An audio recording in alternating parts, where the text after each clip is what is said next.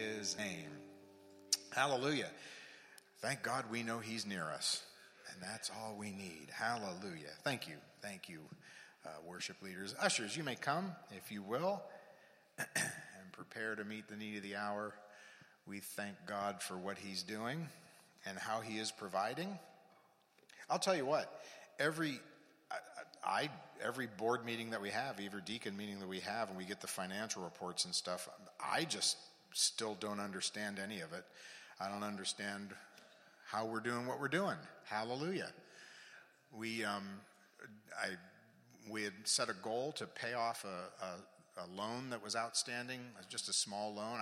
There was like $8,000 or $9,000 left, and we paid it off. And the next statement I said to Lisa, I said, wait a minute, shouldn't we be like $8,000 less or something? Shouldn't we be in the red this month or that?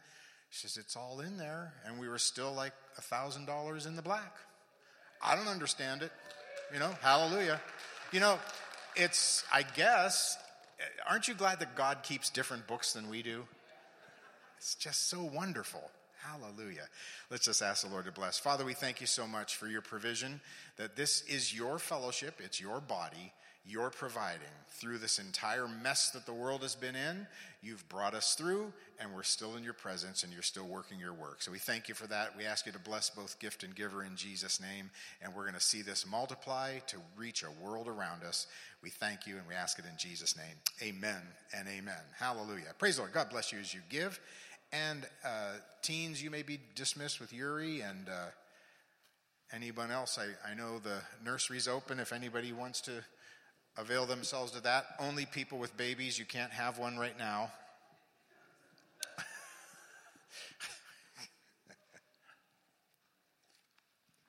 Praise the Lord.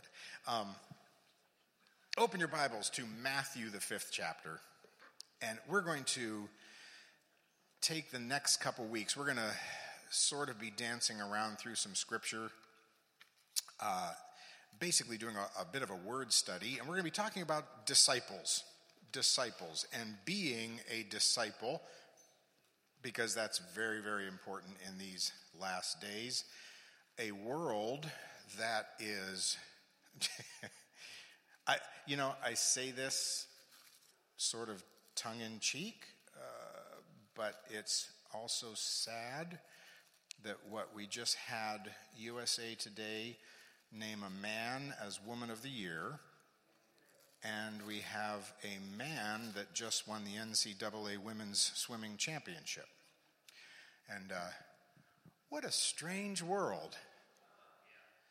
And I was reading some things about it, and the young man, I can't remember his name, that calls himself a woman, last year he ranked 775th in men's swimming in the NCAA. And wouldn't you know, when he switched over to the girls' team, he won. When you're 6'2", and you swim against 5'5" women, you tend to win. Oh, it's just a wonderful clown show. But it is good to see Aunt Pauline back. Hallelujah. Amen. Amen. Plugging away. Hallelujah. Hallelujah. People will say, they'll look at my mother, Aunt Pauline, Donna Bones, and others that are of that age, and they'll say, man, I just don't know how they do it. And I said, I do know one thing, that's how they made it through the Depression. And that's why they're where they're at now. A lot of us, poor suckers, we're so pampered and modernized, it's going to be really tough for us, but they just keep on sailing, so God bless them. Talking about disciples today, and what I'm going to do is I'm just going to start with verses 1 and 2 of Matthew 5, and then we're going to flip to Luke and to John and just look at some different things, and I'll probably be doing this for the next few weeks here, next couple weeks after this, and just dealing with the concept of discipleship. So let's start right in verse 1 of Matthew 5, and this, of course, is the beginning of the Beatitudes, and I am struck in this first couple verses by something very important. And seeing the multitudes, the word says, he, Jesus, went up on a mountain, And when he was seated, his disciples came to them.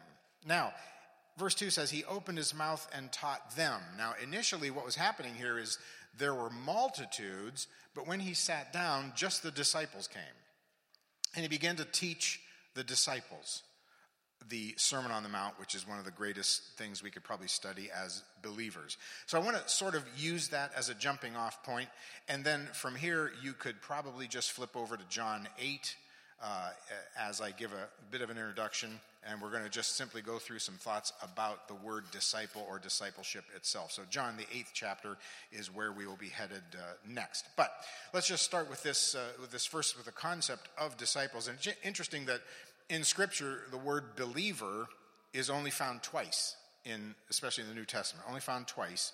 Christian is found 3 times. They were first named Christian in Antioch, etc. But disciple is found 255 times. That's interesting. So therefore, it must be much more important to be a disciple than a Christian. I know a lot of people that call themselves Christians, and I'm like, seriously, dude? Really? So we're going to see the characteristics of a disciple, and I'll give them to you right now. Over the next few weeks, we will study these. We will probably look at the first couple today. A true disciple continues in the Word. That's what we're going to talk about today. They continue in the Word. They forsake all others. They continue in the Word. They forsake all others. They bear much fruit. They walk in love.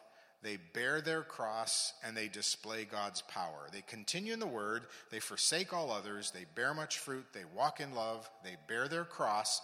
Of course, that's a Sunday you'll want to miss. They display... No, it's never as bad as it sounds. They display God's power. So I believe that the purpose of the Father in our lives is to make us disciples. Jesus even said that we are to go into all the world, preach the gospel to every creature, etc., teach them, make disciples of all of them as you go. So we're talking about discipleship, but the first thing we have to understand about discipleship is we're not talking about perfection. There has never been a perfect disciple. And if you want proof of that, just look at the first 12. So that we're not talking about perfection. We're talking about persevering, not perfection. We're talking about reaching maturity one step at a time, not meeting an end goal. We're not driving to a certain point. We're talking about maturing. We're talking about being worthy as a servant. There have been many times in my life, when I first wrote this down, I wrote it in the past tense. There were many times in my life that I have been a bad disciple or an unworthy servant. But I really need to change that. There are many times right now that I'm a bad disciple and an unworthy servant. Go ahead, you can say amen.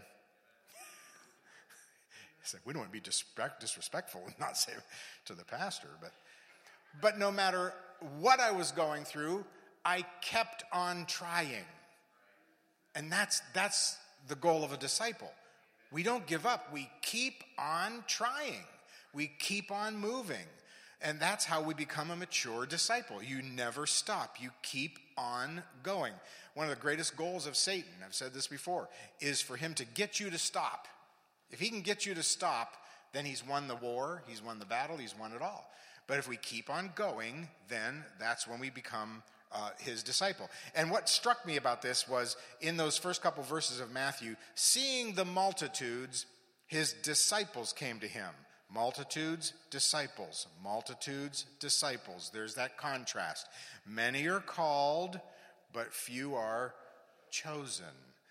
There were many followers of him, but only a certain group of followers became the disciples. And that's what we want to concentrate on. The disciples are the ones who leave and cleave. The disciples are the ones who keep on asking. And when the answer comes, they keep on asking more. They keep on seeking. They keep on trying to find. They keep on knocking on doors. How many have knocked on so many doors that your spiritual knuckles are bloody? But you keep knocking. You keep moving. You do not stop. But only disciples will do that. Followers will not. Disciples will follow into the desert places. They'll follow into the mountains. They'll follow through the valleys. They'll follow into the comfortable places, and they'll follow into the difficult places. Paul said, I know how to be abased, and I know how to abound. I know how to be in the pit, and I know how to be in the palace. I know it all, and I stay as a disciple. Now, you may say, well, boy, I'm not really sure then that I want to be a disciple. Well, actually, you are, because you're here this morning. That's probably a first good indication that you are, because you could be doing all sorts of other things this morning, as we all can. But you're here, so there's a reason that you're here. In spite of COVID, you made it through COVID. You made it through all that's happening now in the world. Whatever's happening, you made it here. You could have said this morning, boy, gas is so expensive. I can't. And some of you are on fixed incomes. You could have said, boy, it's so expensive. I don't know if I could make it to church. But you still came. And you and I both know that during COVID, especially for those individuals that weren't in church, if you really wanted to find them, go to Walmart, because they can go to Walmart, but they couldn't come to church. Why did you have to get so mean so fast?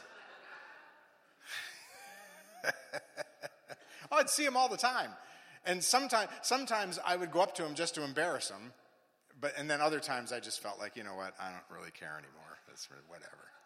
If you want to do that, that's fine. If you want to go to Target but you don't want to come to church, because we know that here in church, that's where all the COVID is. It's not at Target, but, So, already, I'm not even off the first page and I got off of my notes. Everybody slap me and say, get back on your notes where it's safe. But you see, there is great reward, though, and we'll see that at the end of the message. There is great reward for being a disciple. There is great reward for following closely after him. There's great reward for pressing in to all that God has for you in your life. So we're just going to look at those first couple ones this morning. A disciple continues in the word, and a disciple forsakes all. So let's look at the first one. A disciple continues in the word. Now, if you take your Bibles and just flip over to John, the 8th chapter, verse 31. John, the 8th chapter, verses 31 and verses 32. Again, very familiar passages. You know some of these by heart. But John 8:31, then Jesus said to those Jews who believed him. Now, and this is a very deep and good truth, because these are individuals that were Jewish believers, which, by the way, if you didn't know, really for the first probably, 50 years of the church, there were no Gentile believers. It was mostly Jewish Christians, Jewish people that converted. It wasn't until a little bit later, till the gospel went to Rome and places like that, that Gentiles began to come in. But Jesus said to those Jews who believed him, if you abide in my word, and you are my disciples indeed, you shall know the truth, and the truth will make you free. Wow. I believe one of the main characteristics of a true disciple is not intelligence. Everybody say amen. It's not communication skills. It's not wisdom. It's not wealth. A disciple simply continues on deeper and deeper and deeper, especially into the word, until the task is finished. It does not mean he performs flawlessly. It does not mean they never slip or never fall or never forget. But it does mean that every time I do fall, I get up. Every time I feel like stopping, I keep going. Every time I do stop, I wake up and start moving again. Sometimes it's real slow. I was just talking to someone about sometimes in my walk with the Lord, it is as slow as molasses in January. It's as dry can be. Anybody ever get spiritually dry? I mean dry. I mean like Arizona, Death Valley, dead wood in the middle, dry. But you keep on going. Sometimes I get in a place where spiritually I feel like everything I'm doing is just a mechanical machine. I'm praying and I don't feel it. I'm reading the word and I don't feel it. I'm speaking spiritual truth and I don't feel it. Some of you are nodding. And some of you are probably saying, is he allowed to say that? Sometimes I feel as dead as a rock spiritually. But I keep praying. I keep believing. I keep saying the words, because eventually the stupid brain will kick into gear with the words that are coming out of my mouth, and my heart will launch. But you just don't stop. And part of this really focuses, this is why you know that I believe so strongly in the Word. And that's why the Word is what is so important to that, because the Word has life in it. See, my prayers do not have life in them. My good spiritual activity does not have life in it. The only thing in my life that has life in it is the Word of God. This is the seed, the spore, the life. So eventually this Word comes alive. You may repeat it on Monday, and nothing may happen till Friday, but eventually it will come alive. That little verse that you just memorized, that word that you just read, it will come alive. It always does. And one of the greatest places to see this is, and you could read it when you go home, James, the first chapter, you know it. Be hearers of the word, be doers of the word, and not hearers only, deceiving yourselves. Doers of the word. As I just said, there are many times in my life, I just do the word. I don't feel it. There are times, can I be really honest with you? Say, please don't. There are times that I do the Word of God and I don't even believe it's going to happen. But I do it. I don't know if I even believe that I'm going to be healed, but I'm just going to pray this healing scripture right now. Lord, I don't even know or understand how you're going to provide that need. I don't get it. I don't know where it's going to come from. I don't know how it's going to happen. But I'm going to read that verse that says, I will supply all of your needs according to my riches and glory by Christ Jesus. Your word just said it. Somebody said a long time ago, and I really believe it. God's word says it, I believe it, and that settles it. You know what? Take the middle part out. If God's word says it, that's it. The word is the word, whether you believe it or not. I was not around when God created the heavens and the earth. And I am so glad, because I would have told him a much better way. I would have been standing there the whole time saying, wait a minute now, Lord, Lord, I really think you need to make the fish first, then the water second. Some of you get it. I'm so glad that I was in church. I'm glad that when I read the word has power in itself to accomplish what it's going to do. It will not return void. And so in those times when I don't even know if I believe what I'm reading, I keep reading and I keep stating it and I keep believing it and I keep spouting it out of my mouth, and I do whatever the word says. Because as James says, if you are a hearer of the word and not a doer, then you're like a man beholding his natural face in a glass. He beholds himself and then he goes his way, and then he forgets what manner of man he was. And it's very interesting that James says was there and not is. He forgets the manner of man that he is. No, already the lack has begun. You've already lost the vision. Because it says you've forgetting the manner of man you were. You've already lost it. But if you look into the perfect law of liberty and continue therein, and not be a forgetful hearer, but a doer of the work, this man shall be blessed in his deed. Listen, that tells me several things. That when you get into the word, number one, you must want to. As a discipline, as a disciple. I hate to tell you, isn't it ugly that the root word of disciple is discipline? Don't you wish that the root word of disciple could be buffet?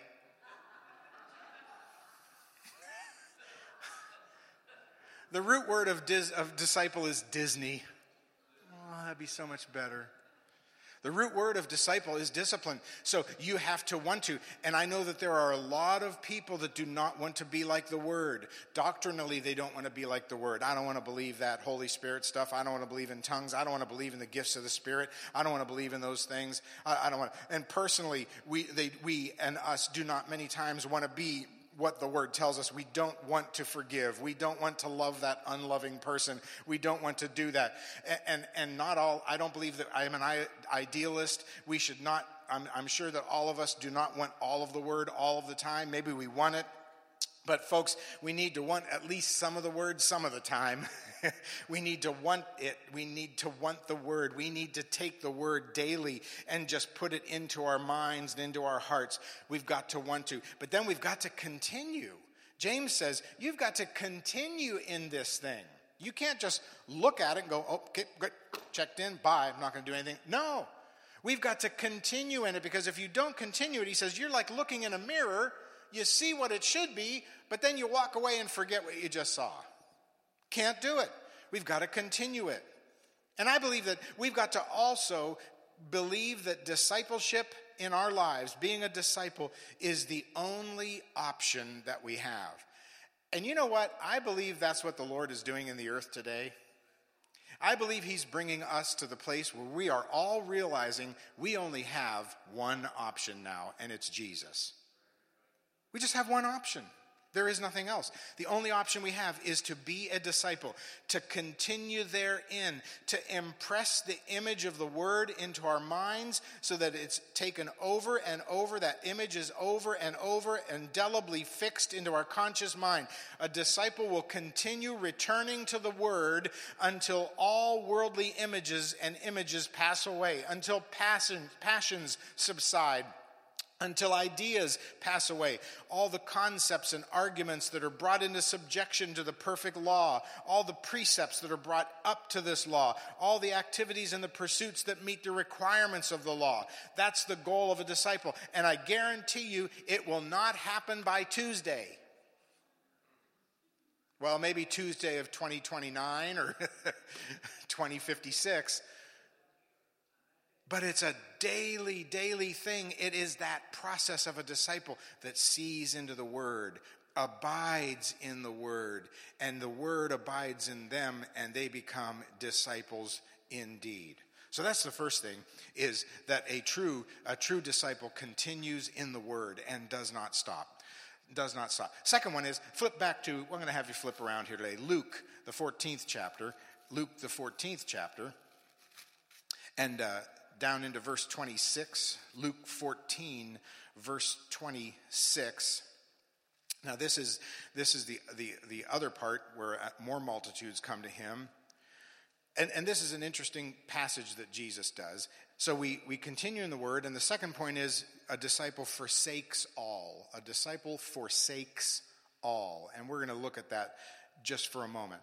Verse 25, great multitudes went with him, and he turned and said to them, if anyone comes to me and does not hate his father and mother, his wife and children, his brothers and sisters, and yes, his own life, he cannot be my disciple. Whoever does not bear his own cross and come after me cannot be my disciple. For which one of you, intending to build a tower, does not sit down first and count the cost, whether he has enough to finish it? Lest after he has laid the foundation and is not able to finish, all who see it begin to mock him, saying, this man began to build and was not able to finish. Stop there for a moment. How many people do you know began serving Jesus but have not finished? How sad. How sad. I don't care what spiritual condition you're in this morning. You may be a spiritual wreck this morning, but you're still here. Hallelujah. Or what king going to make war with another king does not sit down first and consider whether he is able with 10,000 to meet him who comes against him with 20,000? Or else, while the other is still a great way off, he sends a delegation and asks conditions of peace. So likewise, whoever of you does not forsake all that he has cannot be my disciple. Now let's just look at this just for a moment, because first of all he says hate. Now we know from reason in Scripture, we know that he does not mean to hate your father and mother, because Jesus follows the Ten Commandments, and he knows that that's not what we're supposed to do. So he obviously means something else here. So I believe that first and foremost he means that all human relationships must be secondary to my relationship with God. All human relationships. It's not that we hate other people, it's that we love God. Jesus would never admonish us to hate or despise or be hostile. So it means everything becomes secondary to my relationship with God. And I said relationship, not ministry, not pastorate, right? A lot of pastors and church leaders get this mixed up. It's God first, family second, ministry last, right? It's God first, family second, job last, promotion last. Whatever else is there. Yeah, you got to live your life. You got to work. You got to get a paycheck. But it's God first, family second, and everything else last. If my wife decides to turn her back on God, that's her choice. I got to keep moving forward, right? If my children decide not to serve the Lord, that's their business. We've trained them. I've got to serve the Lord. When I get to heaven someday, he's not going to ask me about all you. He's going to ask me about me. He's not going to say, why do you think so-and-so didn't serve me the last X amount of years? Wouldn't that be great if that was the question? Because then we could bloviate on and on. Oh, well, I think it's because of they did this. They had a trouble in there. They had a problem with that, you know. He's going to look at me on the day of judgment at that bema seat. He's going to look at me, and he's going to ask David of Verzilli about David of Verzilli, nobody else. So I've got to make sure that my relationship with him is first and foremost. Let God be true, Paul says, and every man a liar. So I believe that part of this comes in another passage, and it's sort of linked to this. If you read a synoptic type of gospel, you'll see it. In Matthew the 8th chapter, the same concept came up, and the guy said, I would like to follow you, Jesus, but my father is dying. And Jesus said, let the dead bury the dead. Again, you say, wait a minute. He says, if you don't do that, you're not worthy to be my disciple. And you say, wait a minute, that was pretty harsh. Well, let's reason our way through this one as well. If the father was dead, then why was this guy following Jesus around anyway? What was he doing? Well, I believe that it could be his father was very ill, and he was in essence saying, let me wait, Jesus, until my father dies, which, yeah, we need to care for those who are in that situation. But I don't know. I'm not saying this in a boastful way, but I kept preaching and kept in ministry when my father was dying and was in hospice. I didn't just stop and say, well, Dad's in hospice, so I guess I better stop preaching the gospel.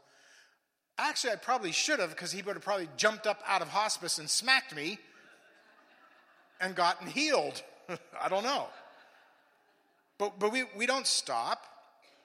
Or it could be that this man the father was dead, but this guy was waiting for the will to be read. Hey, I can't be away when the lawyer calls. You know, I got to make sure I get Dad's Harley. And if I'm off with Jesus where he doesn't have a place to lay his head with foxes and whatever he said, I can't be doing that. I got to be waiting. I got to be ready. Or it could be that this was the first excuse that came to the guy's head, that suddenly it dawned on him he was following Jesus, and then he was like, oh, I really don't want to follow this guy. I mean, he was sort of cool, but like, he's saying we got to walk all the way to Galilee now, or we got to go all the way over there. I really don't want to do that. So the first excuse that popped in his head was, I got to take care of my dad. He's dying. Whatever it was, I believe Jesus saw through it. And I believe what Jesus was saying, you know, if you want to follow me, you're going to have to follow me, regardless of what's happening in your life. There will be good times when it's easy to follow me, but then there are going to be tough times. But you still got to follow me.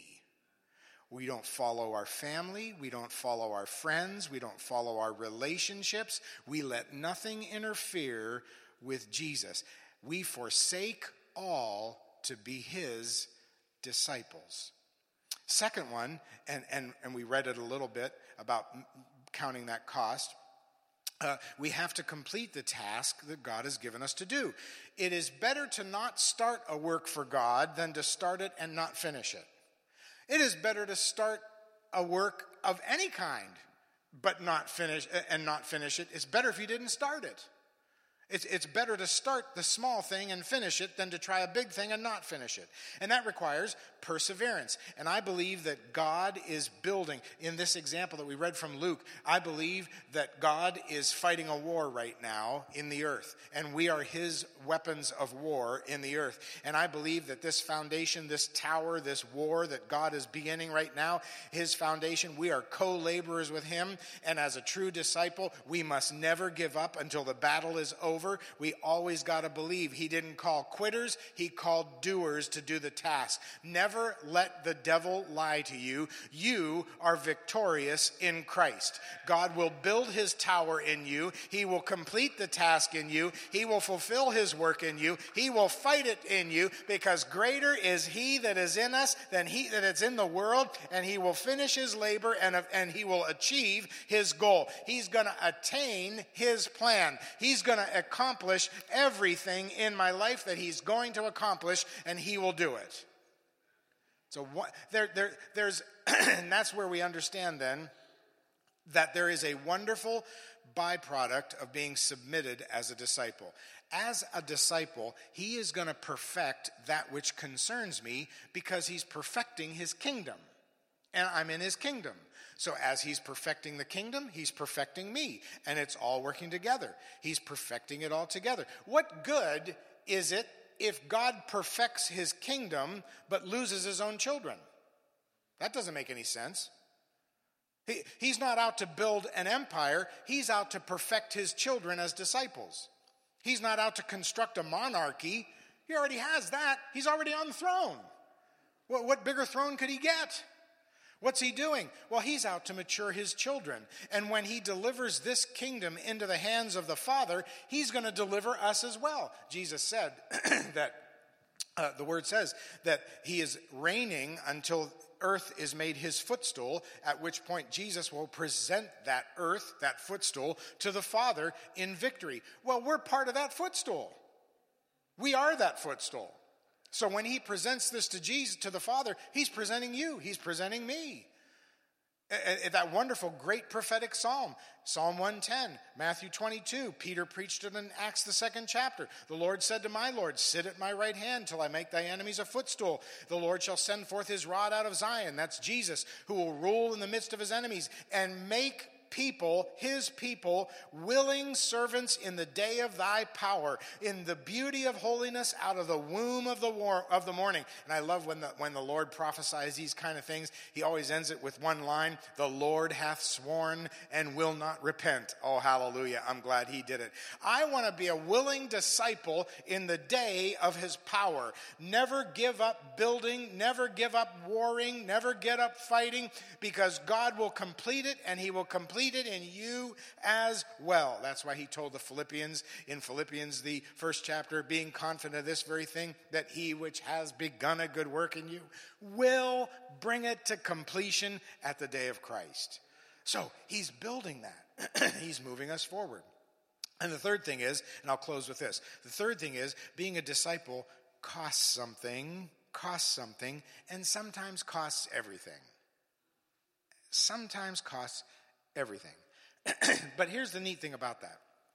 God does not demand that we literally forsake family, friends, career, etc. He doesn't literally tell us that. Because if we forsake all of them, well, who's going to bring them the gospel?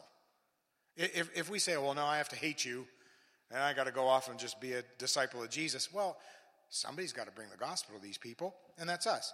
But he does ask us to place everything on the altar, right? And be willing, like Abraham, to give up Isaac, like Paul, to give up his reputation and his vocation. Be ready to yield up any endeavor, any calling. This attitude constitutes the first basic step of the disciple as he sits at the feet of his teacher. We are sitting at his feet, willing to give everything up. As he wages this war in the world, we take part of that waging of war, and he will become our shield. He will become our buckler. He will become our strength. He will become everything that we need. I love that old adage. I don't know what army it was. It was either the Roman or the Greek army or somebody that says, when we go out into battle and we come home, we will either come home with our shields or we will come home on our shields, but you'll never find our shields left on the battlefield. The Spartans, we will never, ever, you'll find our body out there with our shields, but we will never come home without them. A true disciple refuses to entertain even the thought of retreat. Having done all, Paul says, stand. Oh, hallelujah. Lord Jesus, you will see my shield of faith, or you will carry me into your presence on my shield of faith. But I trust, I hope, I believe that you will never see me without my shield of faith. When Christ returns, he says, will I find faith in the earth? Not success, not great churches, not great ministries, but will I find a group of people that are loving me and are faithful to me? And that's what a disciple is all about. A disciple never, ever stops. Let me close with this. I love this. I read it so many years ago. I don't even know where I read it. About the two frogs. Two frogs fell into a deep cream bowl. One was an optimistic soul, but the other took the gloomy view. We shall drown, he cried without more ado. So with one last despairing cry, he flung up his legs and said, goodbye. Quoth the other frog with a merry grin, I can't get out, but I won't give in. I'll just swim around and round till my strength is spent, and then I will die the more content. Bravely he swam till it would seem his struggles began to churn the cream. On top of the butter at last he stopped, and out of the bowl he gaily hopped. What of the moral? 'Tis easily found. If you can't hop out, keep swimming round.